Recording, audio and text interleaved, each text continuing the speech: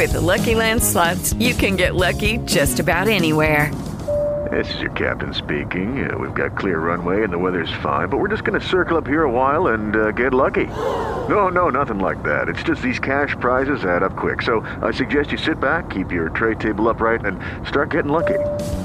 Play for free at LuckyLandSlots.com. Are you feeling lucky? No purchase necessary. Void where prohibited by law. 18 plus terms and conditions apply. See website for details. Welcome to Crime Watch Daily Podcast, a daily podcast on the latest serious crimes around the U.S. Now, here's your host, Dr. Carlos. Man accused of sexual assault on a Delta flight comes up with an interesting excuse. He says he was asleep. A 19-year-old woman reported a sexual assault while on an international flight from the Netherlands to Detroit when she said the man in the seat next to her grabbed her knee and touched her. The woman reported the sexual assault while on the international flight. She said she first encountered the man identified by federal authorities as Dektash Sefa while they were boarding when he tried to speak with her.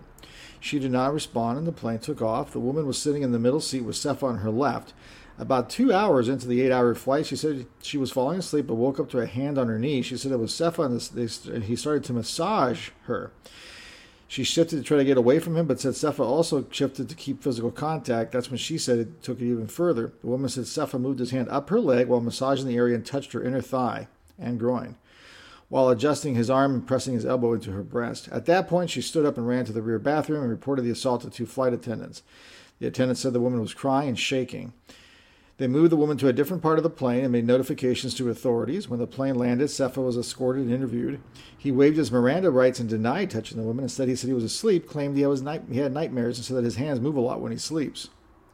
The FBI didn't buy it, and based on their training, said Sefa knowingly was engaged in unwanted sexual contact. Jeez Louise. It is Ryan here, and I have a question for you. What do you do when you win?